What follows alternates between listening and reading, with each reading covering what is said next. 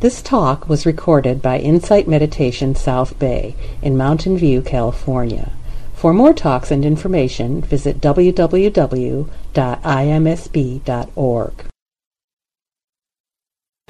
Talk about Dharmic lessons from science and literature. So my talk is structured in two parts. The idea was that I would talk a little bit about the science of emotion, and then talk about some Dharma that I've seen in literature. And by literature now, I'm talking just about poems, because for the last it's been longer than a year, but I've been noticing with certain poems that I come across that there are little Dharmic seeds in them that just delight me. So I'm going to share those poems with you. So hopefully there's something for everybody in this, that people who are kind of bored by science will like the poems, and people who like the science will like the science, but we'll see. So first, I just wanted to draw an analogy between what we're engaged in with Vipassana meditation and with the scientific endeavor. So in Vipassana, what we do is we cultivate a stable platform with which to get to the truth of things. That is, we try to sit in a place where external distractions are minimized to the best of our ability. We take a posture that lends itself to attention, to the calmness and relaxation of the body, to comfort. And then we really try to cultivate the reduction of the fluctuations of the mind. And that practice just becomes richer and richer the more you do it. I mean, it's just amazing to me. So it's that tool that we have of attentive awareness that we're really using to try to penetrate to the truth of things. So I think the scientific endeavor is analogous in many ways, because we try to, with science, we're trying to also find truth. And we have to employ consistent tools in order to do that. And we try to create controlled experiments with a narrow range of special conditions. So we try to stabilize as much as possible the situation so that we can see what's going on. And along with that, there comes an attempt to stabilize the language that we use to refer to things. In order to continue to investigate, we come up with technical definitions for words in science, and that sometimes drives people buggy. And these days, acronyms seem to be the way of the world in science and engineering. So in the Buddha's time, in the Pali texts, or after the Buddha's time with the Pali texts, the method for remembering technical language, or the language of the Dharma, was list making. And scientists like to make lists, but they like to make acronyms even better, I think. So some of the science of emotion the scientific investigation of emotion has been a real attempt to come to some definitions of what these things mean. So the scientific study of emotion has really only been taken very seriously in the last several decades. There was a journal that was started in 1977 called Motivation and Emotion, and then in the recent last 10 years, it's really taken off with some new tools that scientists have. The functional magnetic resonance imaging tools and other ways of looking at the brain while people are experiencing things has really created a huge burgeoning of research. So there's another journal that just started in 2011 called Emotion Review, and that looks really intriguing too. But of course, emotions have been thought about for a very long time, and the one scientist that people refer to quite a bit when they start talking about emotion scientifically is William James, who was the brother of Henry James and a very influential early psychologist.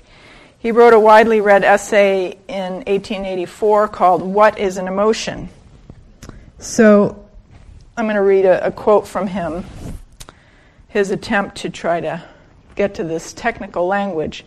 Surprise, curiosity, rapture, fear, anger, lust, greed, and the like become the names of the mental states with which the person is possessed. The bodily disturbances are said to be the manifestation of these several emotions, their expression or natural language, and these emotions themselves, being so strongly characterized both from within and from without, may be called the standard emotions. So as a scientist, I'm a little bit already dissatisfied with that, because he said, he listed a whole bunch of standard emotions, and then he said, and the like. Well, what else? I've heard a number of talks and read a number of works by Paul Ekman, who's a psychologist at San Francisco State University and one of the most influential scientists on emotion in the 20th century, and his influence continues today. And he's worked very hard at defining emotions, what he calls the basic emotions. And he first came to fame with his seminal studies about emotional expression on the face. So when he was starting to work in the 60s, there was a debate about whether emotional expressions such as smiling, frowning, gritting one's teeth, those expressions were universal across the globe, across all cultures. And people as illustrious as Margaret Mead said, no, they differ across cultures. And Paul Ekman thought, well, let me investigate that. So he went out and did some studies with tribes that had had no contact with any Western culture or any kind of pictures or television or radio or anything, and discovered that indeed what he called the basic emotions were expressed in very, very similar ways in these tribes. He seemed to sort of settle that debate, at least for a while. But as I was preparing this talk, I came across an article that was just published this month in the Proceedings of the National Academy of Sciences, and the tantalizing title was something like "Emotional Expression is not universal across cultures." Period. So there's still debate. The way that I would interpret that is that, well, yes, there are a lot of similarities across cultures, but then there are some differences too. And those differences might be a little bit more subtle than the idea of someone smiling when they're angry or frowning when they're happy, or etc. So when Paul Ekman gives a talk, he usually talks about a short list of basic emotions. Can people tell me what they think those 7 emotions are? Just shout out a couple. Anger, fear, joy, disgust, sadness, surprise, and I heard grief, but that would probably go along with guilt. That's a good one. That wasn't on his short list. And there's one, worry. That wasn't on there either. I'm not trying to say one is good or bad. I'm just giving you his list. And there's one more emotion that he puts on the list, which is contempt, which is an interesting one. And so he published back in the, I want to say, early 80s, 84 I think it was, published about those, a short list of basic emotions. And then in 99 he published a longer list of 15 emotions. Sadness, distress as number 1, anger, sensory pleasure, contentment, satisfaction, pride, and for some reason in parentheses he put in achievement. I think there are a lot of different kinds of pride, but anyway, amusement, relief, disgust, contempt, excitement, fear, guilt, shame, and embarrassment. He has argued strongly that these emotions and the like should be considered basic emotions. And what makes them basic? He created a list of characteristics that distinguish emotions from other states, mental states, affective states, what have you. Distinctive universal signals, and this goes along with his theory that these things are universal across humans. Distinctive physiology. So, for example, in sitting up here in front of you, I can't deny that I have some anxiousness, some self-consciousness, some anxiety, and that actually turns into a little bit of heart thumping, and that would be the distinctive physiology of nervousness that we can all relate to, I think. The emotional appraisal, or the process that gets you into an emotion, is fast and opaque to consciousness. So that's a really interesting thing, especially when you think about meditating, that emotions arise. Have you caught that moment when they start? And as I was sitting here in the meditation period, I noticed that heart thing come up. But I certainly can't say that I thought, I'm nervous, and then noticed the heart. It was, oh, that's interesting, the heart's doing that. Okay, that's nervousness. But there were other things going on in my mind too. So that opaque to consciousness thing is a really interesting idea, and something that meditators might or might not argue with. I don't know. Unbidden occurrence. You don't necessarily ask for it. It comes up. Distinctive universals and antecedent events. How's that for a scientist lingo? Distinctive appearance developmentally. I'm going to skip over those. Presence in other primates.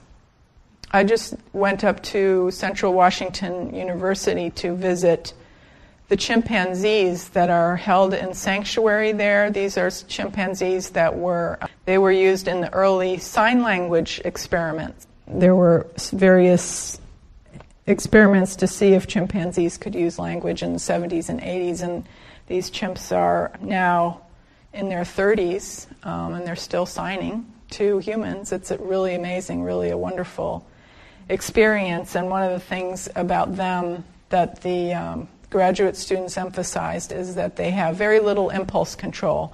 So their emotions come up and they act on them like that. And that's what makes them dangerous, because they're a lot stronger than human beings. But anyway, the chimps, the gorillas, orangutans, the other primates all have emotions. But of course, since he wrote this article, it's become much more widely accepted that all animals really have emotions. It's not universally accepted, but. And then the eighth characteristic is quick onset, and then brief duration. And this brief duration characteristic is interesting. I've heard a few Dharma teachers say that they've read that science tells us that emotions last 90 seconds. And I thought, I wonder where that came from. What study or studies led to that statement? And I found that it comes directly from Jill Bolte Taylor's book, My Stroke of Insight. She's a scientist who wrote a book about her experience with a stroke. And she says, I define responsibility as the ability to choose how we respond to stimulation coming in through our sensory systems at any moment in time. Although there are certain limbic system, that is, emotional programs, that can be triggered automatically, it takes less than 90 seconds for one of these programs to be triggered, surge through our body, and then be completely flushed out of our bloodstream. My anger response, for example, is a programmed response that can be set off automatically. Once triggered, the chemical released by my brain surges through my body and I have a physiological experience. Within 90 seconds from the initial trigger, the chemical component of my anger has completely dissipated from my blood and my automatic response is over. If, however, I remain angry after those 90 seconds have passed, then it is because I have chosen to let that circuit continue to run. Moment by moment, I make the choice to either hook into my neurocircuitry or move back into the present moment, allowing that reaction to melt away as fleeting physiology. Well, that sounds wonderfully Dharmic. And that's why I've heard several Dharma teachers, and I've seen it published all over the web in kind of Dharma-related places. But I haven't been able to find any reference to the actual research on that 90-second duration. I know that Ekman has proposed something he calls an emotional profile, which is where he studies when the emotion starts, how intense it is, and how long it takes to dissipate. But I don't know the tools that he uses to measure that. I mean, he's famous for something, in addition to what I mentioned earlier, the facial action coding system, which is a system of indices for all the many hundreds of muscles in your face. And through a combination of those codes, he can objectively describe what expression is on your face, and therefore read what's going on, probably emotionally. But the expression on your face and all the other things that are associated with emotion are not the same thing. One is the indicator of the other. So anyway, that's intriguing to me. He hasn't published anything on that yet, so we'll see. And I certainly haven't done an exhaustive review, but if anybody knows more about this, I'd be interested to hear about it. So then he has a couple of other characteristics of emotion: distinctive thoughts, memories, images, and distinctive subjective experience. That set of things, that set of characteristics is what for him defines a basic emotion, and that definition has been pretty well accepted. And then he has a really neat thing, a continuum to distinguish those emotions that are of brief duration with things like moods, traits, and even disorders which have longer duration. So, for example, the emotion of distress might have an associated mood of feeling blue, and an attitude or trait like melancholic, and then a disorder like depression. And fear might be apprehensive emotion, and then timorous, a timorous trait, and then anxiety in the disordered end of the spectrum. But you can tell these are words that we use in common everyday language, and they're certainly used in literature all over the place. They're very evocative. They're not really technical words. They don't have a narrow definition that allows you to say, distress is one thing of short duration, and feeling blue is mood, and that's another thing. So, food for thought. What about interest or boredom? Are those emotions?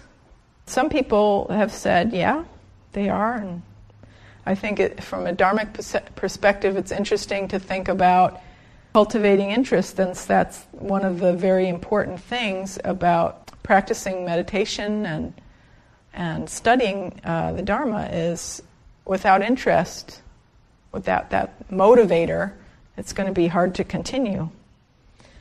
Another thing that's been debated is compassion, and I thought compassion would be a good segue to next week's talk. Is compassion an emotion? I don't know how Leah's going to answer that, but I wanted to read a little bit of the debate between Paul Ekman and the Dalai Lama. He had occasion to sit with the Dalai Lama for 17 total hours of conversation, a very wonderful opportunity. And they wrote a book about it. And this is a wonderful book. If people haven't seen it, I would highly recommend it. It's called Emotional Awareness, Overcoming the Obstacles to Psychological Balance and Compassion.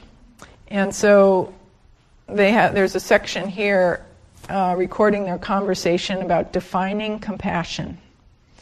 And the Dalai Lama says, on one occasion, meeting with scientists, I remember Francisco Varela. We agreed, strong compassion, infinite compassion. It's a kind of emotion.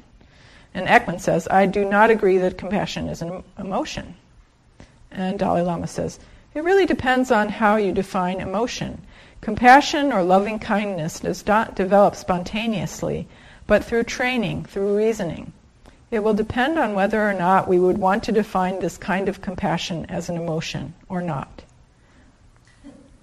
There's an understanding that repeatedly and intensely practicing shamatha bodhisattvas on a daily basis cultivates compassion for all beings. Once the person experiences this heightened compassion, his or her compassion retains that kind of tone throughout the day, although the compassion itself may not be as a felt state of emotion. Still, whatever the person does is affected by that tone. In that sense, it resembles a mood. However, because of that state of mind, the basic emotion is not thought to be harmful. Therefore, the mood or the state of mind that it creates is not thought to lead to a falsification of reality or a distortion of reality, which he's sort of implying other emotions might be. And then Ekman says, that's one of the reasons why I say compassion is neither a mood nor an emotion. It does not distort or selectively filter our view of reality. It makes us more sensitive to reality. It makes us care more about reality. We have emotions, we have moods, but compassion is different from either. And I found this very interesting to read because it almost seemed to me like Dalai Lama was in the scientist's shoes and Ekman was in the Dharma teacher's shoes. A second important difference, and this is Ekman still, a second important difference between the emotions and compassion is that the emotions do not need to be cultivated. They are a part of us, given by nature. But compassion, if it is to extend beyond the immediate family, needs to be cultivated. Nature only gives us a start. It only gives us compassion focused within the immediate family, etc. So then he goes on and says, so in my view, compassion differs in 4 ways from emotions. It needs to be cultivated. Once cultivated is an enduring feature of the person while emotions come and go. Compassion doesn't distort reality. And the focus of compassion is restricted to the relief of suffering. So then the Dalai Lama says, when you have an intense emotion of compassion, an intense state of compassion for someone, there's a disequilibrium. There is a sense of affliction. But the difference here is that in the case of afflictive mental states, there is an element of loss of self-control, loss of freedom, whereas in the case of compassion, there is no such loss of freedom. We deliberately train in order to be concerned with the other's suffering. So strong emotion or feeling comes out through effort voluntarily. The affliction that is experienced by the person who is having compassion is, in some sense, not out of control because he or she chooses to be in that state, voluntary. So I just found this conversation between them to be very interesting, and then by the end of it, they both agree, okay, we'll decide that compassion's not an emotion and call it quits for now. But rest assured that there's not universal agreement on that, but it's really interesting to see what it is about those states of compassion and what the Dalai Lama has to share about that, since we look to him as someone who has cultivated great amounts of compassion and is a wonderful model. The title is Emotional Awareness, Overcoming the Obstacles to Psychological Balance and Compassion. I wanted to go back to an acronym that was used last week and the week before that many of you are familiar with. It's RAIN: recognize, accept or allow, investigate, and then N. Last week, Robert used naming for N, and the previous week, Renee used N for not identifying. the naming is, the purpose of naming is to the same ends of not identifying. And so I think it was helpful for me, and it continues to be helpful for me to make this investigation of naming emotions, to try to see them in a clear light. And so that's really fueled my study. I've just been really enjoying the books by Ekman and Damasio, and Richard Davidson has written a recent book on the topic. He's the one that Shaila and a few members of our Sangha have gone to contribute their brains to his research on. And then there's a guy named Ledoux, I think it's Jerome Ledoux. Anyway, it's fascinating stuff. And all of them do agree that emotions are motivators. Evolutionary understanding is clear that emotions function to motivate behavior that leads to survival or increased success, such as the fight or flight response or the tend and befriend response. So anger is a natural response to being personally thwarted in our objectives and motivates us to clear those perceived obstacles. But it certainly can be used in unskillful ways, in harmful ways. Sadness is a natural response to loss and acts to slow us down and get us to reflect on what's going on, what's changed now that we've lost. So emotions have really important functions for us. And so our practice is to train to use them more skillfully. So in fact, they are critical in decision making as well as just motivating less complex behavior. So Antonio Damasio wrote a book in 1994 called Descartes' Error, Emotion, Reason, and the Human Brain, which showed that when we face complex or conflicting choices, we may be unable to decide using only cognitive processes. They become overloaded actually pretty easily, and they're unable to help us decide. And emotions are key. And in some cases, people who have lost some of their emotional function due to brain injury are completely undecided. They just can't make decisions. So we should really value our emotions. They're precious. They allow us to make decisions and practice the Dharma. And that's why cultivating joy in our meditation is very important. To quote Ledoux for wrapping up this scientific portion of my talk, he says, as things now stand, the amygdala, that is one of the important emotional centers of our brain, has a greater influence on the cortex, that is the more thinking, cognitive part of our brain, than the cortex has on the amygdala, allowing emotional pathways from the amygdala to the cortex overshadow the pathways from the cortex to the amygdala. Although thoughts can easily trigger emotions by activating the amygdala, we are not very effective at willfully turning off emotions by deactivating the amygdala. So to me, that statement kind of validates my experience of noticing how thoughts alone don't usually have a whole lot of power to change my behavior, especially behavior that is long-term, deeply seated, and highly emotional. And so cultivating our meditative training is a way to work with this wonderful brain that we have. So no wonder we can't just take the Eightfold Path as is, forget about those first 3 noble truths, and say, okay, those sound like a good idea. Right action, right mindfulness, right livelihood. Yeah, that's a good idea. I think I'll do that now. we have to do more than just think about it. So with that, I'm going to switch gears and ask your indulgence to read some poems. These poems may, or probably will, evoke some emotion, hopefully. They will have some different emotions associated with them. So the first one, and I've categorized them because they really evoke the three characteristics to me. The first two poems have to do with dukkha, or suffering. So the first one is called What the Living Do by Marie Howe. Johnny, the kitchen sink has been clogged for days. Some utensil probably fell down there.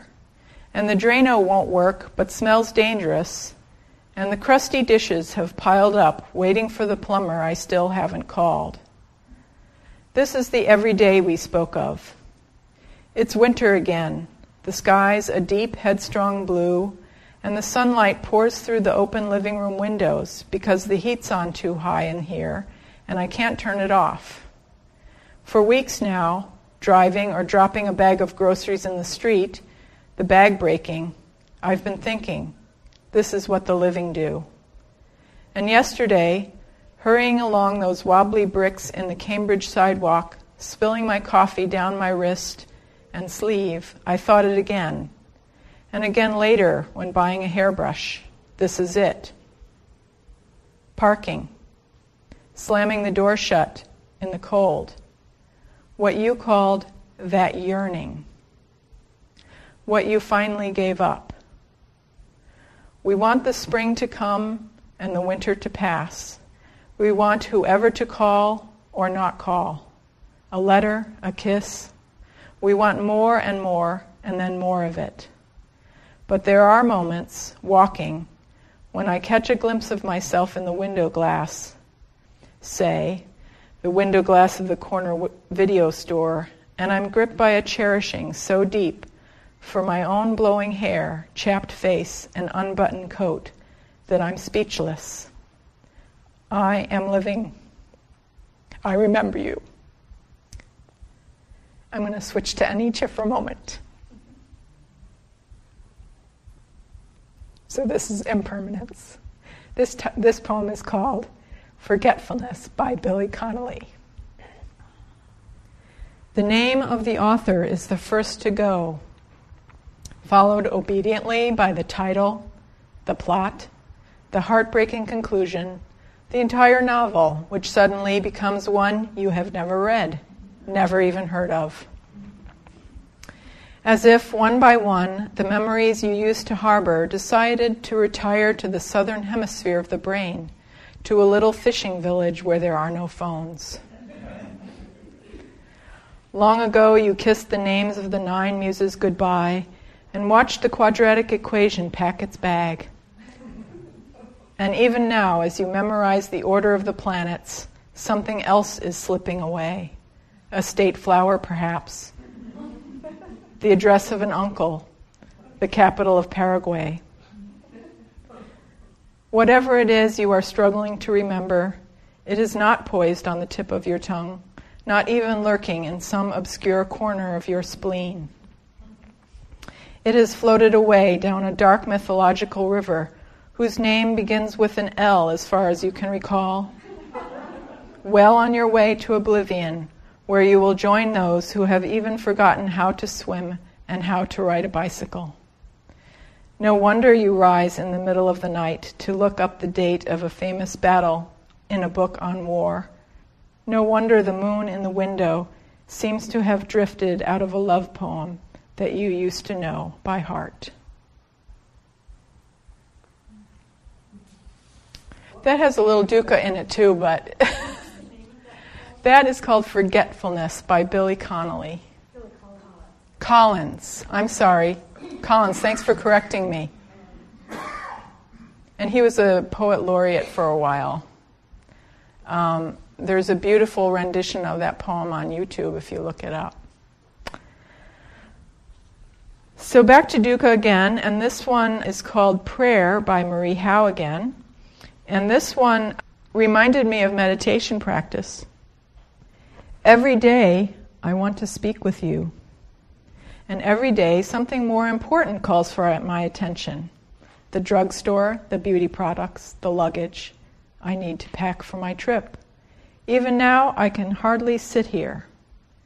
Among the falling piles of paper and clothing, the garbage trucks outside already screeching and banging. The mystics say you are as close as my own breath.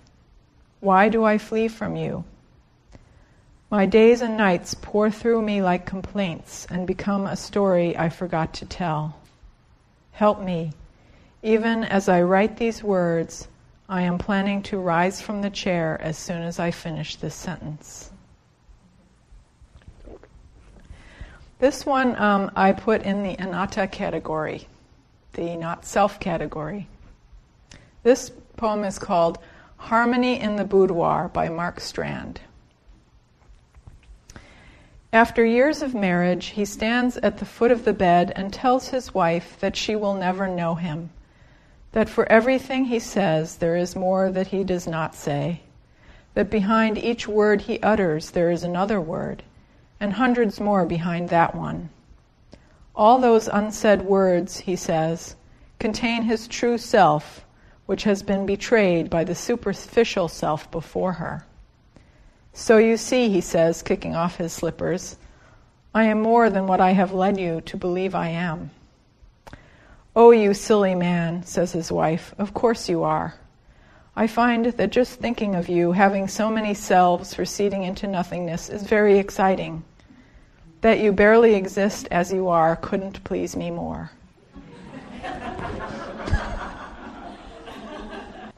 I'm missing a poem here. Oh well. Let's see. Oh, here it is. Okay, this poem also in the anatta category. My Life by Joe Wenderoth. Somehow it got into my room. I found it, and it was, naturally, trapped. It was nothing more than a frightened animal. Since then, I raised it up. I kept it for myself, kept it in my room, kept it for its own good. I named the animal My Life.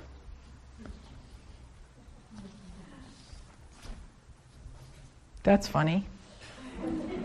That's a great start, but I can't find the rest of it.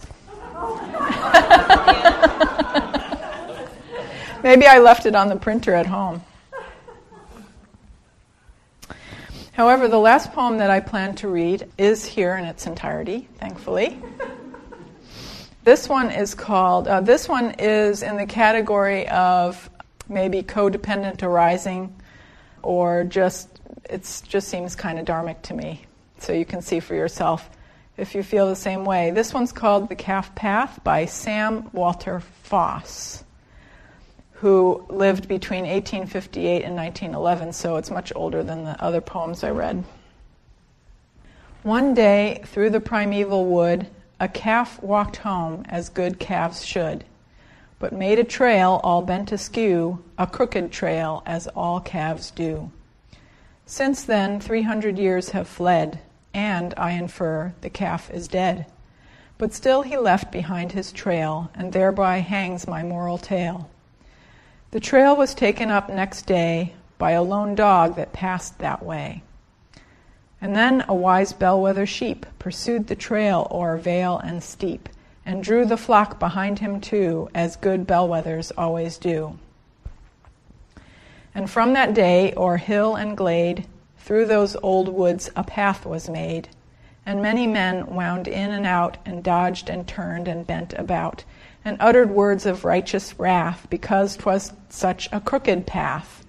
But still they followed, do not laugh, the first migrations of that calf. And through this winding wood way stalked, because he wobbled when he walked. This forest path became a lane that bent and turned again. This crooked lane became a road where many a poor horse with his load toiled on beneath the burning sun and traveled some 3 miles in one.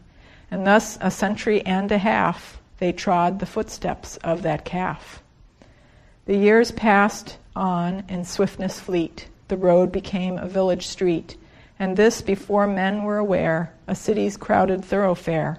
And soon the central street was this of a renowned metropolis, and men 2 centuries and a half trod in the footsteps of that calf. Each day 100,000 rout followed that zigzag calf about, and o'er his crooked journey went the traffic of a continent. 100,000 men were led by one calf near 3 centuries dead. They follow still his crooked way and lose 100 years a day. For thus such reverence is lent to well-established precedent. A moral lesson this might teach, were I ordained and called to preach. For men are prone to go it blind along the calf paths of the mind, and work away from sun to sun to do what other men have done. They follow in the beaten track, and out and in and forth and back, and still their devious course pursue to keep the path that others do. They keep the path a sacred groove, along which all their lives they move. But how the wise old wood gods laugh, who saw the first primeval calf. Ah, many things this tale might teach, but I am not ordained to preach.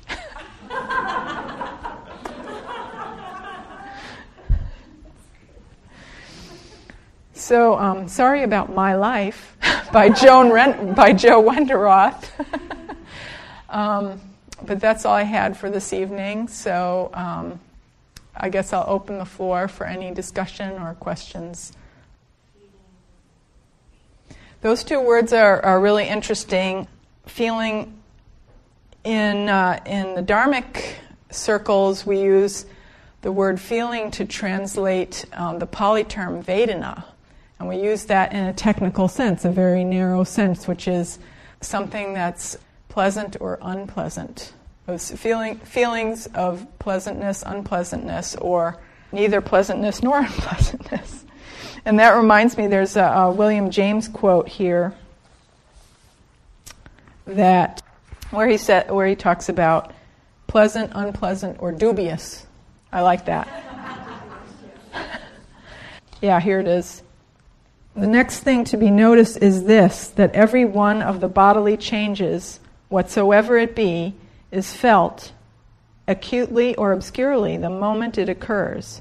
If the reader has never paid attention to this matter, he will be both interested and astonished to learn how many different local bodily feelings he can detect in himself as characteristic of his various emotional moods. It would be perhaps too much to expect him to arrest the tide of any strong gust of passion for the sake of any such curious analysis as this.